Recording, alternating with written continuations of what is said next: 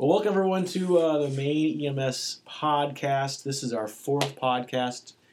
We've been doing these since January of 2013, and Don and I are very excited about this podcast as well as upcoming podcasts. Who are you, by the way? Oh yeah, my name is Matthew Scholl.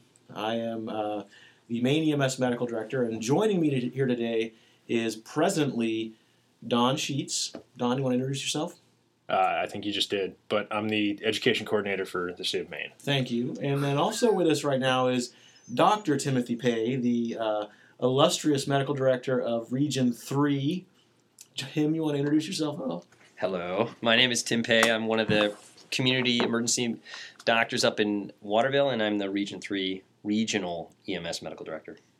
And Don and I are really excited about this podcast as well as upcoming podcasts because we're going to start delving into the protocol changes.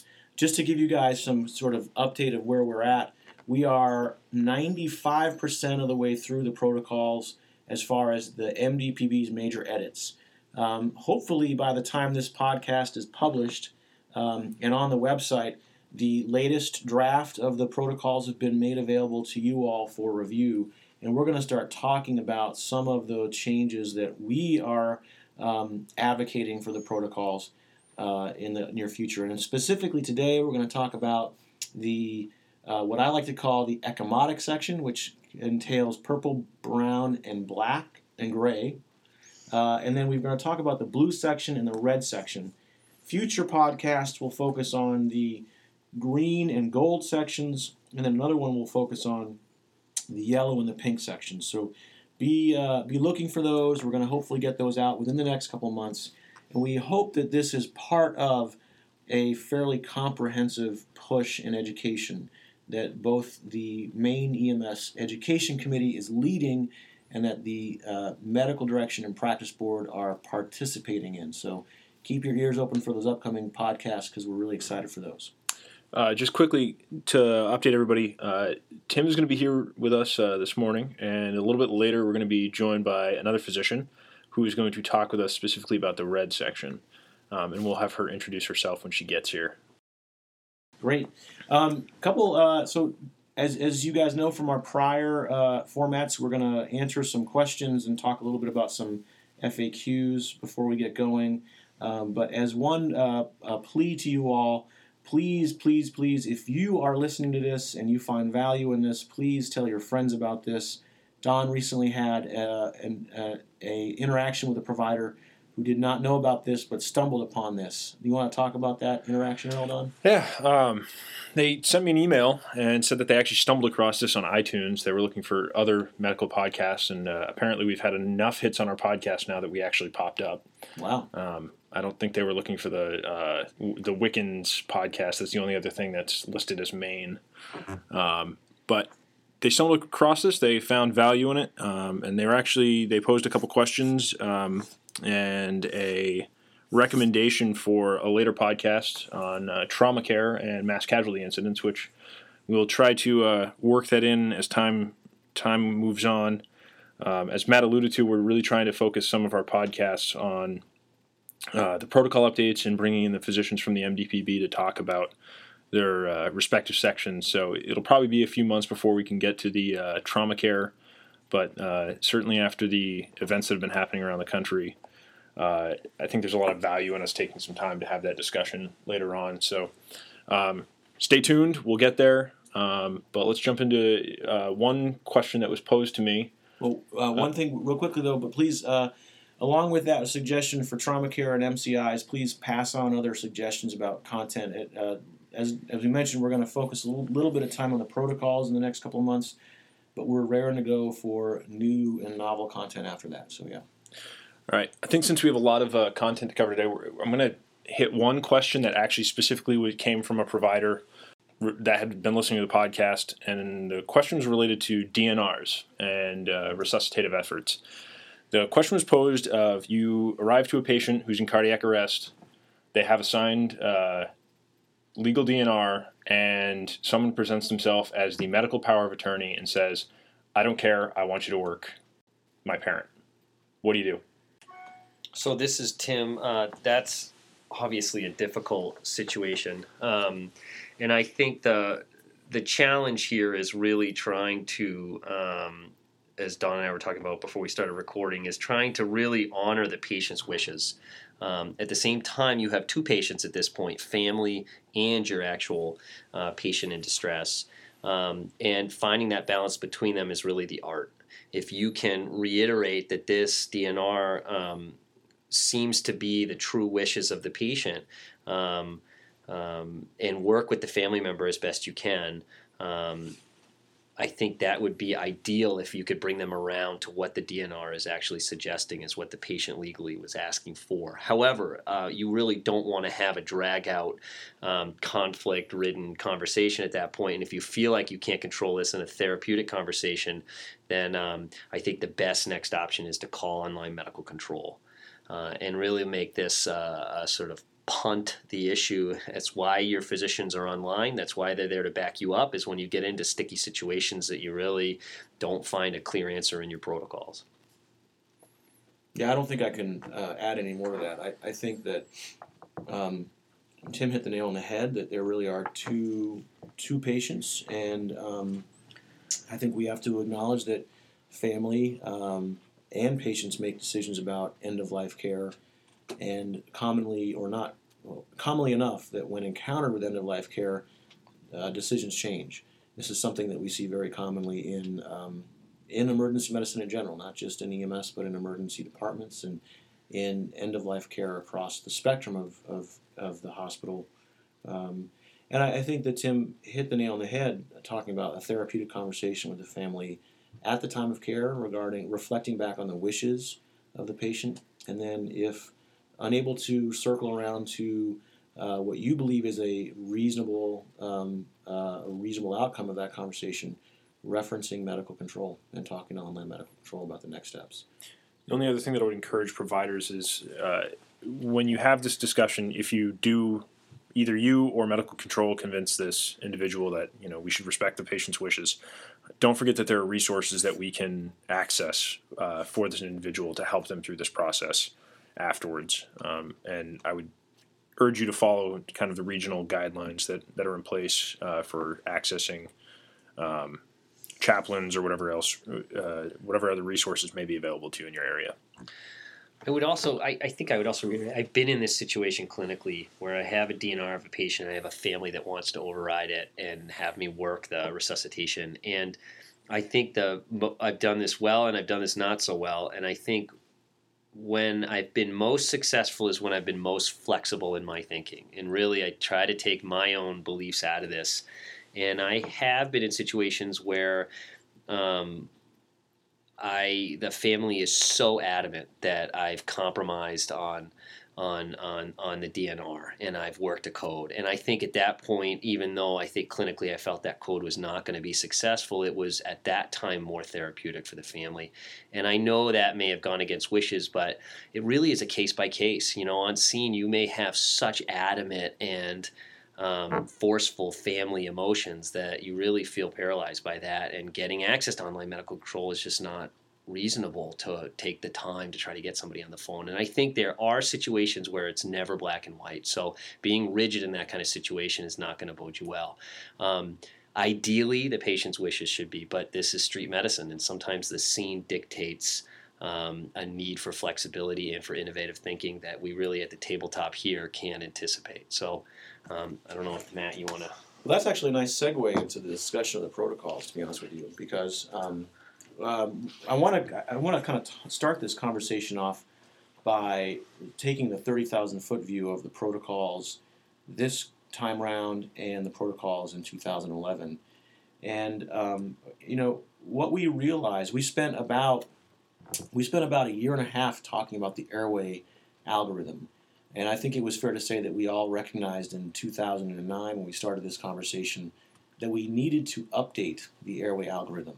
But we really, really struggled because we approached this update as we had approached the protocols in many other situations in the past, which was if this, then that. And what we realized as we went through this process and we struggled with this very formulaic, very structured approach to the airway protocols, we finally realized that we were unable to dictate all of the nuances that occurred on the scene in every single patient who required airway management.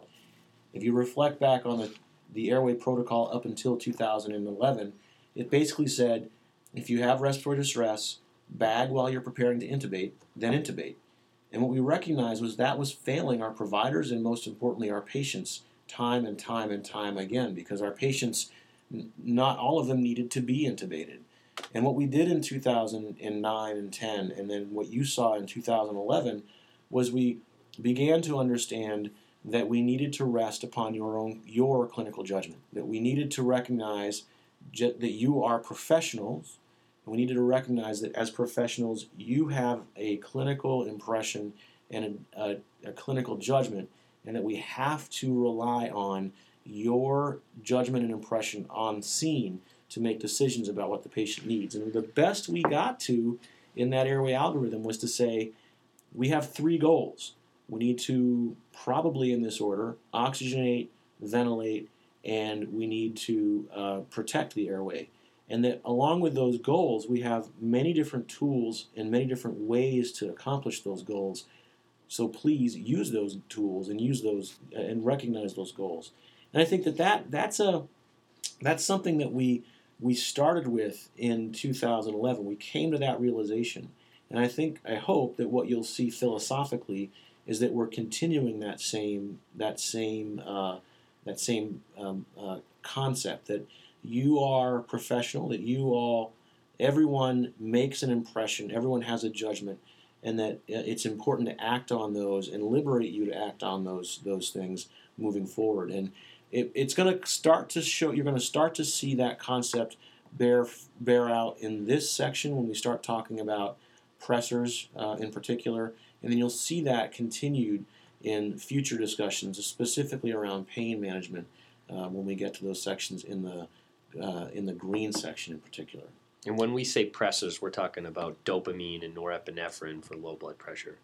I think also this idea of with freedom to use your judgment, use your experience, use your professional gestalt in your clinical impression also comes with a responsibility, because you got to know what you're doing to be safe when you're using judgment. Judgment doesn't just happen because you've been doing this a long time.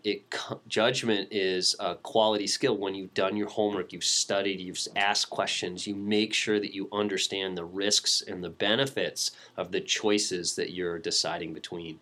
And I think with that is on us to educate and to teach and to discuss and to give as many different teaching options as we can, but also be open for you to come back to us and question us and make sure that through your questions you really get to an understanding of how to make these decisions in different types of cases and different types of situations.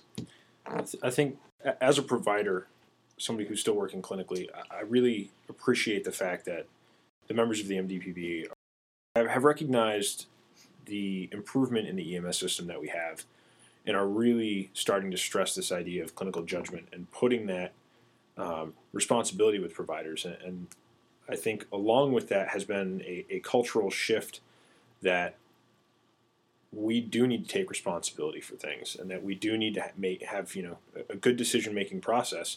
And part of that has actually been also the education of medical control physicians about the importance of providing online medical control. The MDPB has spent time, and we have updated medical control training. It's now in MEMS-Ed for physicians, and I can tell you with absolute certainty that many physicians and people who are providing online medical control have actually completed that training. And I think what's good about this is it's helped to improve the dialogue that happens between providers and clinicians within the ER, so that when we do have those questions, we feel comfortable and safe about actually having that conversation so that we can provide the best care possible for our patients. Let me drop a little knowledge on you all. Who is the person that said, with great power comes great responsibility? Anyone know? A lot of people have said it in history, but I don't know who the original was. Well, the original was, of course, Ben Parker, Peter Parker's uncle, just before Ben Parker was murdered by a street thug. And if you really want to get back to the source, maybe it was Stan Lee, maybe it was someone else, but Ben Parker, of course, is the person who we quote. That's right. And I mentioned that because that's kind of what Tim was saying. He was quoting a comic book when he mentioned this to you.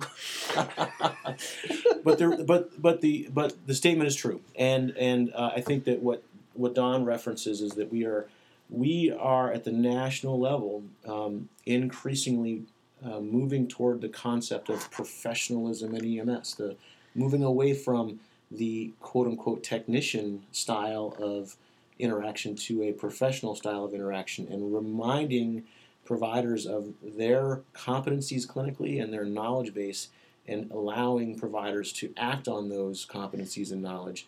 And this is one example of that movement locally that I think you guys are hopefully seeing and recognizing. So I got to say, it's been great in my time as a paramedic, learning the value of actually just asking a question and seeing that interaction and how it can change your future interactions with a physician. If you walk up after you've had a really bad call and you are wondering, did I do the right thing?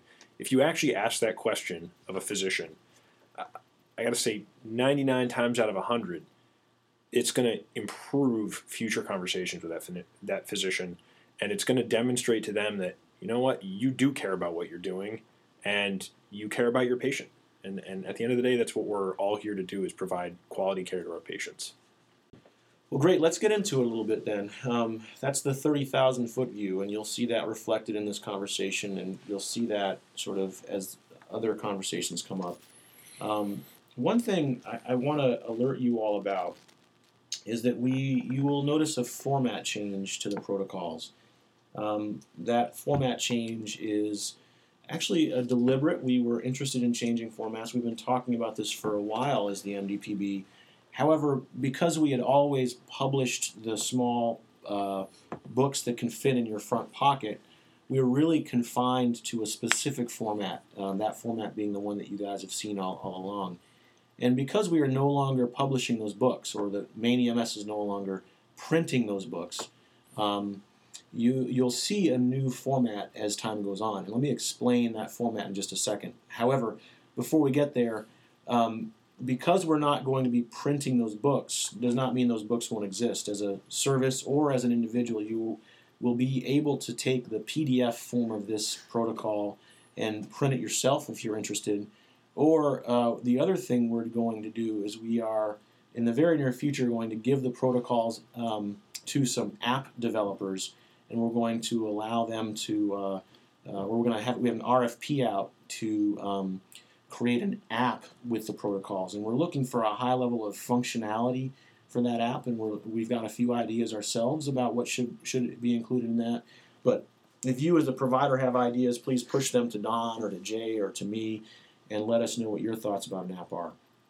Now, let me kind of tell you a little bit about a program that's going on at the regional level. And now, when I say regional, I mean the New England level. We are, as a state, participating in a program that is going to, over a period of time, increasingly create common protocols across all of New England. So the 6 New England states, Maine, New Hampshire, Vermont, Massachusetts, Rhode Island, and Connecticut, have agreed in theory to this idea of a regional set of protocols. But we also recognize that there are very specific things that make each of our protocol processes important and valuable to us, to our providers, and also to our patients. And so we're trying to work through this process of how we gain commonality but maintain uniqueness and what makes our processes so special. We've committed to this, though, and we believe that there is an answer to that dilemma, and that we do believe there is a way to continue to do what we do and do it in a special way, but also to make our protocols much more uniform as we move forward. And the goals would eventually be to have a common set of protocols across those 6 states. Now, as we do that, we've been looking at different formats, and we've been looking at various different ways to present the protocols. And I think that there's a balance between functionality and education, and there's also a interest in operationality and appearance. And I think that as we look across the 6 states that exist right now, there are various different approaches to those competing goals. But one of the protocol sets that appears to do that very well is actually New Hampshire's, and the way New Hampshire presents their protocols and the appearance of the protocols and the graphic design, etc. We've been looking at lots of different types of protocols out there and the format of those protocols, and I think as a group of New England states and as a group of MDPB and main EMS providers, we're pretty excited about adopting a format similar to New Hampshire's. And for anyone who's interested in seeing what that format looks like, Google New Hampshire EMS Protocols 2013. They released their new protocol set in January, I believe it was, and you'll get an idea to see what it looks like. I've been mocking this up a little bit along with Kevin Kendall, and both Tim and Don have seen that format. Any thoughts about the format so far, Don? Honestly, I think one of the most exciting things about the new format is the special colorized box of clinical pearls, because I think that's just going to be really functional. It's a quick reference for me if I'm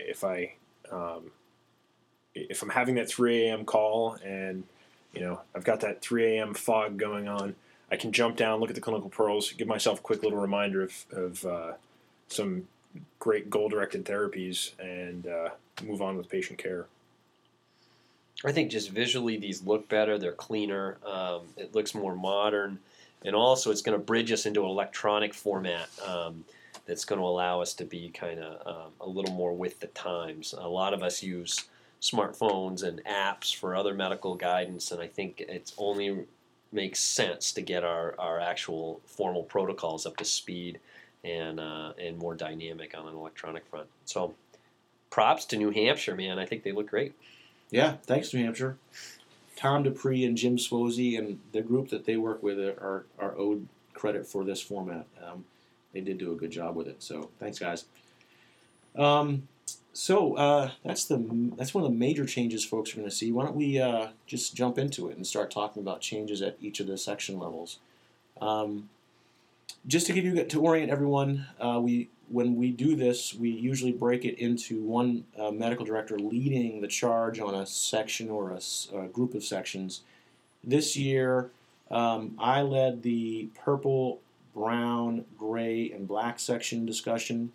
Tim led the blue respiratory discussion. Marlene Cormier led the red or cardiac discussion. Whit Randolph led the gold or medical discussion. Jonathan Busco led the green or trauma discussion. Peter Goth led the yellow or the environmental and tox discussion. And Becky Shadrisulis led the pink pediatric discussion. And as we mentioned earlier, we're hoping to get each of them to contribute to this, just like Tim and Kate Zimmerman are today. So let's start off with that. The purple section, which is our definitions. We didn't make a significant number of changes to that section this time around. We with the exception of one thing. I think it was actually Tim who brought the concept to the group of what we mean by fluid challenge versus fluid bolus. We use those terms interchangeably up until 2011's protocol changes. And I think as a group we recognized that we needed to we should probably define this, we should probably stick with one word, either fluid challenge or fluid bolus. And then we should look to see if there are places in the protocol where that needs to be defined exactly, or if we should look within the protocols. And again, this concept of resting on your clinical judgment and your clinical impression, if we can liberate those things in some ways. And what we came up with was language that essentially says, it defines a fluid bolus as running a large bore IV wide open until the desired clinical condition or until a desirable blood pressure based on the patient's underlying condition is achieved. And what we realized was that in many places where we had given specific amounts of volume to give under certain clinical conditions, that was very tough, that some patients deserved more volume, some patients deserved less volume, and that once again we really needed to rest upon your clinical impression, your clinical judgment. As we get into the discussion around pressors, and that'll come up later on in this podcast, I think it's fair to say that we recognize that we need to give maybe a bit more education around this and to help in some of folks' understanding about what we mean in this language. But we're going to be doing that in a white paper that Tim is going to put together for us on pressors. That white paper will be part of your educational update for these protocols, and we'll also reflect on the content of that white paper in our educational product, both the online version as well as the didactic version. I think one of the exciting things about this is that this is another example of taking away a rigid A, then B, then C dictated care and leaving you to interpret your case-by-case situation in front of you. And to say, all right, again, like the airway philosophy of our change when we made it goal-directed therapy, the same thing happens with a fluid bolus. What is your goal? Your goal is to improve perfusion, right? The person needs a fluid bolus because they're not perfusing their end organs. So you might see that as a low blood pressure. You might see that as cool extremities, weak pulses, and not the most clear thinking patient. They may be a little bit altered, right? That's all end organ being skin and vascular system and brain not getting perfused. And sometimes that's a blood pressure, but it's not always a blood pressure. It's not that easy, right? You may have an elderly patient whose systolic blood pressure 110 is too low for them because they normally live at 160, right? Versus you may have another patient who's at 90 systolic, but that's where they live. It's normal for them. They're perfusing well. So the idea here is you're going to have to use judgment and decide, is my patient poorly perfused and I need to do a bolus. And we can't tell you that's a 500 cc bolus or a 1,000 cc bolus. You know, it's a full bag or a half a bag of normal saline. It really is going to depend on your patient, and it's going to need to make a decision and then reassess. And when I discuss this idea of education, I think because we have tried to be so rigid in the past, we need to start giving, just like in the airway section, goals of care and allowing you to use the tools in front of you to meet those goals of care. And part of what Tim's white paper is going to reflect on is that concept of goals of care. And I think it changes with different patients. And when you look throughout the protocols, there will be times where fluid boluses are then backed up by vasopressors. And I think that the way we approach those types of patients is different based on the underlying condition. And Tim's white paper is really going to aim to find the goals of care for each of those different patients, just like we did in the airway section. We said the goals are oxygenation, number 1, ventilation, number 2, and protection, number 3. We need to script those same things for you in this, and hopefully we'll be able to accomplish that through our white papers and educational processes. Just want to take a moment and remind people, similarly to what we talked about last month, this is not going to substitute for a protocol update. Most of what we're going to be talking about during these sessions or the podcast are more of the philosophical reasons of why changes have occurred, and the actual education related to those changes will be coming in a formalized process of a protocol update. So please just keep that in mind while you're listening to this. This does not remove your need to do a protocol update. Very good point, Don. We're talking 30,000 foot, and the protocol update is going to be ground level, so it's going to be sort of specific to what we're doing. Great. So the next section is our Brown section, or the forward. And again, there weren't a lot of major changes, although there is one major change that we as a group agreed upon, and that's in Brown 7 under the MEMS patient run record section. I want to just sort of back up a little bit and reflect on a national level conversation that occurred a couple years ago.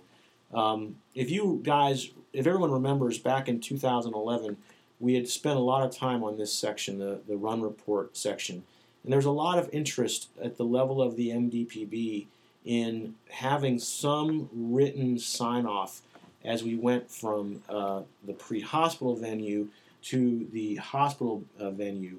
And we didn't necessarily, we endorsed that, but we didn't necessarily insist upon a written sign-off sheet. In fact, what we say is that, I'm looking at it right now, services are encouraged to leave a completed copy of the patient run report at the hospital before they leave. In rare circumstances when it's not possible to complete this record before leaving the hospital, services may provide the hospital with a Maine EMS-approved one-page patient care summary. And we specifically used the language encouraged there. But I think as we moved forward and we were reviewing the protocol updates this time around, we recognized that that this is a very tenuous time in the care of a patient. That as any time we transfer from one service to another, be it EMS to emergency medicine or emergency medicine to a hospitalist or to another clinical area of the hospital, or from the SCU to the hospitalist, and any of those transfers of care are tremendously risky places in a patient's care stream. That there are opportunities for mistakes and errors in those sessions, and that everyone recommends there be redundant backup and redundant and backed up communication, and that one form of that communication be left in written form so that there is a legacy of the interaction that occurred.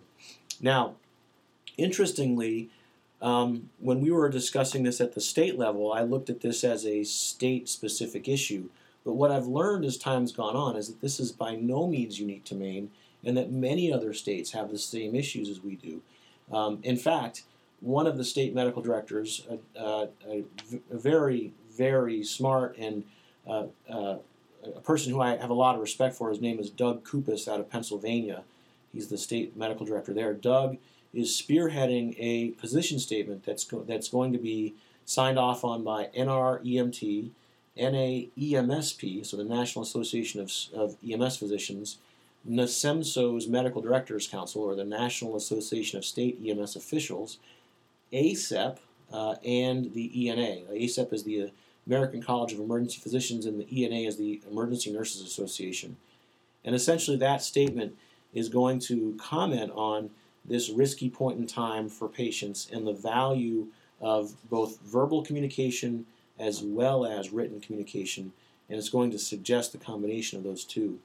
As we've gone on here in Maine, I think we've learned lessons both in the positive way and in the not so positive way about the value of written communication. And so in this section, in this update, you will see that this is strong. It's strongly worded to say that services must leave a run report at the hospital, and that run report can either be the completed run report or a quick sheet, and that quick sheet can either be written or it can be a part of the run report. Many of the software publishers, including ImageTrend, are getting on board with the idea of being able to cross-populate a quick sheet that can be printed, as well as all that information will also be ported into your end run report. Can I jump in and just? Please. I think that this is at first pass can be hard to swallow because it feels like it's just one more thing you need to do before you get out of the ER after dropping off your patient. And a lot of times we feel like, everything I've done is done when I leave. The patient's now in the hands of somebody else, and my job here is done. And I think it's helpful to kind of have the perspective of us as the ER docs that pick up the patient after you. And there's information that I can't tell you how many times I've picked up a quick sheet from the first responders that are nowhere near me, that spent the most time with this patient initially on scene in their home with their family, waiting for the transporting unit, and wrote down on their rapid report or their quick sheet a couple details that nobody else had. Room air oxygenation, or a detail about last normal on a stroke case, or mentions that there were convulsions at the time of the stroke that the transporting unit never heard or saw, right? And nobody would have known because it just didn't get transferred verbally from the high-risk care of the first responder transfer of care, that high-risk time, to the transporting unit. They was just too busy at that time, but they wrote it down, right? And that quick sheet came in with them, and all of a sudden I make decisions that had I not known that there had been a seizure at the time of this onset of stroke, I might have given a thrombolytic. But now that I see that there was, I don't, because it's now no longer safe to do it. There are lots of details like that, lots of stories, and people say, well, nobody reads these. Well, guess what? They do. And all the doctors downstream, from the inpatient team to the trauma team to the hospitalist to the ICU docs, they're asking for your information, your knowledge, your expertise of what you saw when you were taking care of the patient, because we no longer have access to that time. And if it's not written down in real time, meaning before you leave, then really we lose an opportunity to keep your patient that we're now taking care of safe. And thanks for spinning that in that light, Tim. I firmly believe that we make a difference, that we are a small, sometimes brief, but a monumental piece of the patient's healthcare screen. And we make a difference because we're a resource available in every single community. There are 30-some hospitals in this state, but there's an EMS agency that's linked to every single community. We are everywhere. We make a link because we are the most proximate to the event. And just like Tim mentioned, room air sats, I think of also the first rhythm in cardiac arrest, or the identified rhythm in syncope, or the patient's living conditions in the case of failure to thrive or something like that. All of those things are so important. And because we are in every community, and because we are proximate to the event, we are the only people that hold that information and can then pass that information on. And I think we have the ability to recognize, stabilize, to identify, and then activate resources for serious life-threatening injuries. And because of that, we set the pace for patient care. And we are the ones responsible for pace here in the care of our patients. And all those things are so important to the patient. And they're so important to downstream providers.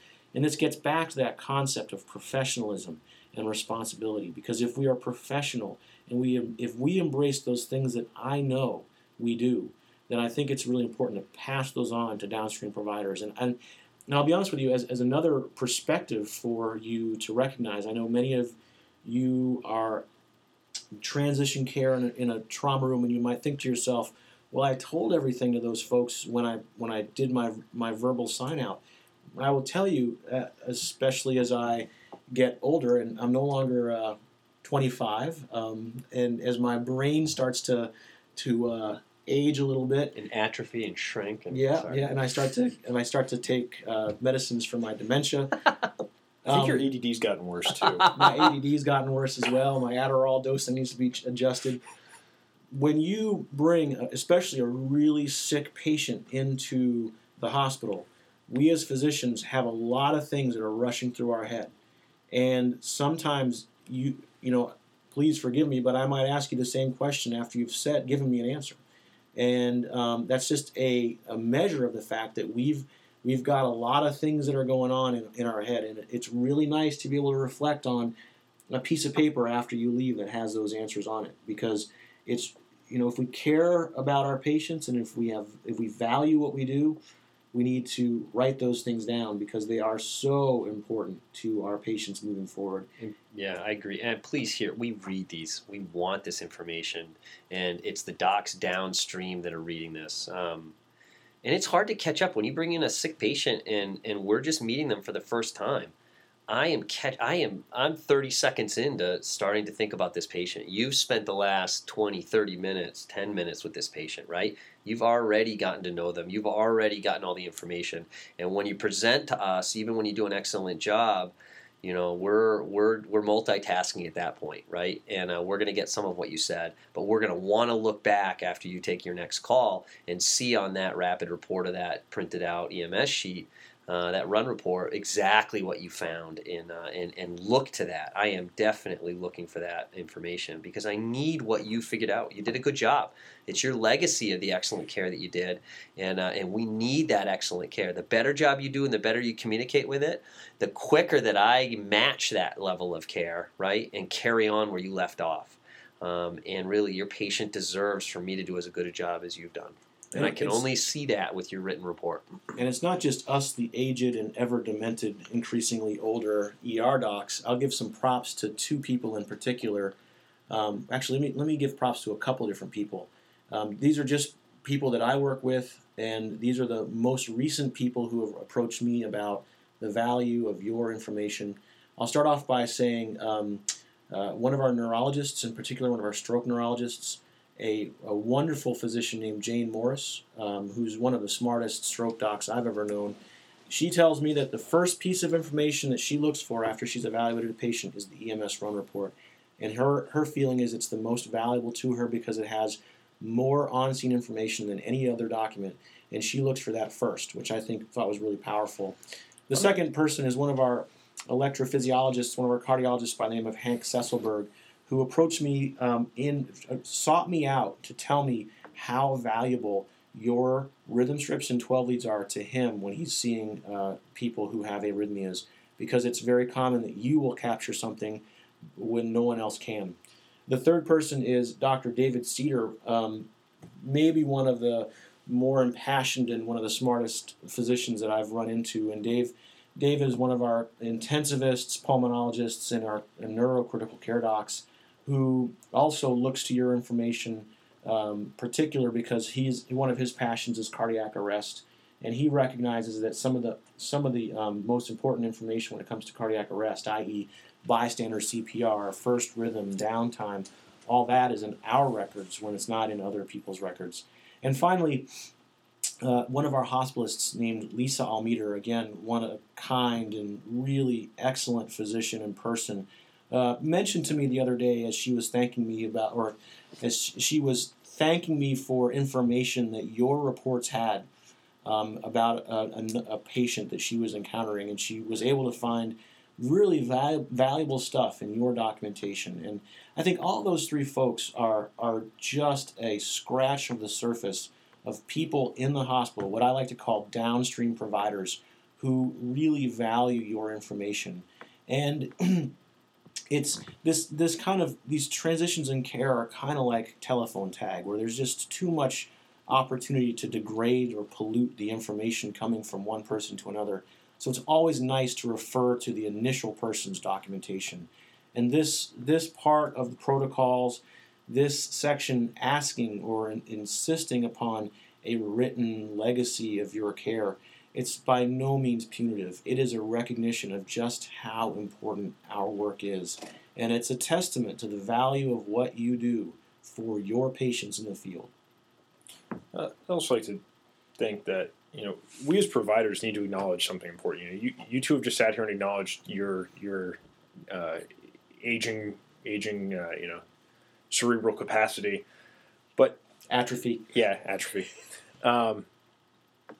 We spend 10, 20, 30, 40, sometimes an hour with these patients, and to think that a 2-minute conversation standing at the back of a critical care room with a physician, that we're going to convey all of the important information that we've gathered over that past 40 minutes, we're going to forget to pass information along.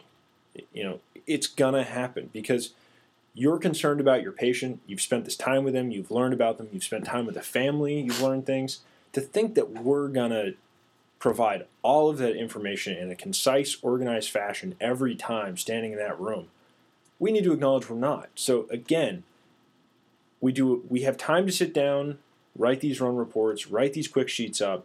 It helps us organize our thoughts and pass that information along. Great.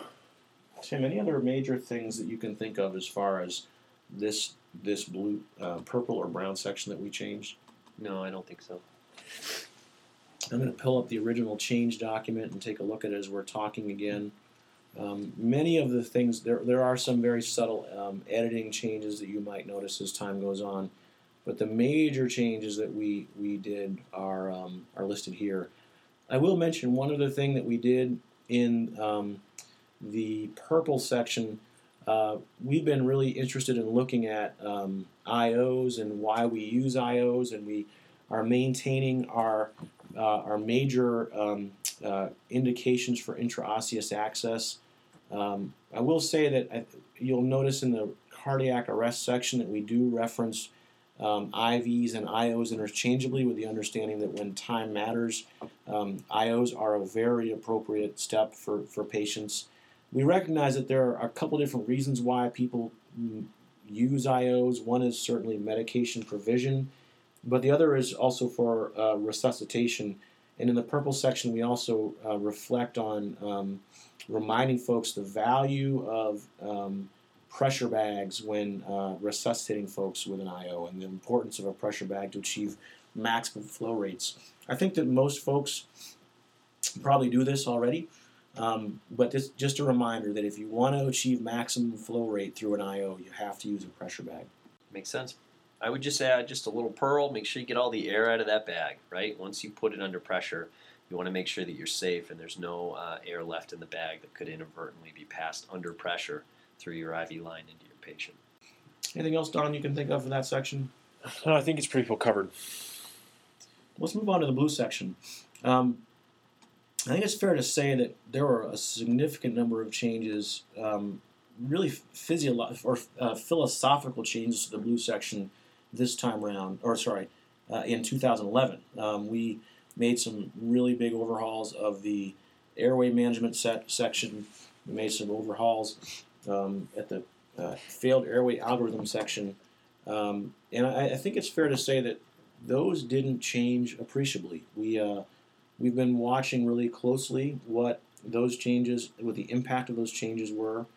And I think in general, for those of us who've been doing airway QI, we recognize that I think we're at a pretty good spot in our airway management as a state right now. Tim, you've been really interested in this, and you led that kind of section. You have anything to mention there at all, or thoughts? No, I there? just think we have had a chance to look back a little bit and look at the airway data, and Matt's been following it closely out of the Portland area as far as Maine Medical Center receiving EMS patients. And we wanted to see how did our goal-directed judgment founded airway management changes affect our procedural numbers. And we have found that we have reduced the number of intubations that we're doing in the field. And I think, Matt, that may be as much as 50%. Is that fair to say? Yeah, it depends on service to service and region to region, but it has been significant. There has been a reduction in attempted intubations. And I think with that, though, if you want to define patients being well cared for, the successful airway management cases have gone up dramatically. And what I'm saying is that people have used their judgment and they've decided that to meet those three goals of oxygenating, ventilating, and protecting the airway, they've done so with less risky procedures on their patients and gotten to the same level of success. So if you're the patient, they've gotten to excellent results with less risk to you. And really, when I'm your patient, that's exactly what I want. I want you to take good care of me without much risk. And I think that we look at that risk as the least risky procedure to get oxygenation, ventilation, airway protection is a BVM with an oral airway. And then from there, it might be a blind insertional airway device, such as an LMA or a King, a little more risky. And then finally moving up from there into an actual intubation attempt would probably be the most risky on the patient. And if you can meet your goals with less risk, that's really best practice in my mind. And we really just looked at that data since the last update, saw that we've been meeting those goals with less risk to our patients, and I really think from a system level, that's a nod to you all as providers, and shows that when we give up on our sort of rigid protocol thinking and give judgment to the field providers who are really providing the care, guess what you do? You do the right thing. And that was just a wonderful acknowledgement of the sophistication and the professionalism of everybody throughout the state. Taking this protocol change and really honoring that belief that we had that the best judgment really lies in the provider taking care of the patient in the field. And this, looking back on the data, just proves it. It really has been a wonderful acknowledgement that you're doing a great job. The other big change here quickly is just that we did relook at some of the data on erectile dysfunction medications, Cialis, Viagra, medicines like that, and we found that before we held you at a 72-hour limit that you can't give nitroglycerin if you've had an erectile dysfunction medicine within 72 hours, 3 days. And really looking on the data this year, we realized that we can back off a little bit, and that's okay to be 48 hours or 2 days and still be safe for the patient. So that's just a minor little pearl change. I think the only minor thing that I remember is that in our pulmonary edema section, there were different limits for blood pressure recommendations for initiation or cessation of nitrites between the advanced EMT and the paramedic. And I believe we used 100 in some ways and 95 in other ways. And I'm not exactly certain why there was discrepancy between what the advanced EMT does and what the paramedic or critical care provider does. And that was brought to us by one of our newer physicians, Kate Zimmerman, when she reviewed the protocol. And she said, hey guys, why are you doing it this way? And one of the nice things about having a new set of eyes on protocols and challenging us is that we looked at each other and said, boy, we don't know. So we actually chose 100, and we're going to stick with 100 throughout that entire section. So 100 will be the limit for, or the goal blood pressure in the pulmonary edema. I think we even went as high in the medic section to have blood pressures of 110 as a goal to have your BP over to initiate ointment, and then taking it off after 95 millimeters of mercury. So that's very different than what we had done in the advanced EMT section, and we're going to standardize it across the board. Seems like simple thinking. So that pretty much wraps up the blue section, doesn't it? Yeah, and there weren't. We'll get to the gray section later on. There weren't a significant number of gray section changes that I think we need to go over here. We did do some standardization between the gray section and other sections, especially in the resuscitation section, the first few pages of the gray section. But we're going to touch on all of that when we get to red, when we get to green, and we get to the yellow sections. So I don't think we need to belabor that at this point in time. Sounds good. All right. Our intention is to have Kate come in for the red section to walk us through that piece. So I think this actually generally wraps up the section that Tim was here for. I'm looking at the clock right now, and we're at 52 minutes. And our commitment has been to try to keep this around an hour for each episode. So I think what I'll do is we will break this episode into two sections so that providers can listen to them independently, but we'll have the same episode 4 numbers so that we're not squandering our total numbers. Can't inflate our numbers for ratings. Great. The one thing that occurs to me, the idea of vasopressors and the decision on which vasopressor to use came up in this year's discussion, and it's going to be touched on first in the red section, but it also comes up later on in the gold section. We do have these white papers that I mentioned to you all that we're going to be publishing, and it just so happens Tim is publishing the section on pressor use. Don, what do you think about us maybe continuing this section for about 10 minutes and going through that idea of the pressor and the selection of pressors that we're going to use with Tim? Yeah, we could probably do that. I think that when Kate gets here, she also wanted to touch on a few things with pressors, so that can probably be a good way to tie the end of this into the beginning of the next section. Well, sounds great. Why don't we'll pause for now, and at this point in time, Kate should be in the office with us because she was going to be here by 9:30. We'll look for her, come back, and we'll wrap this section up. Sounds good.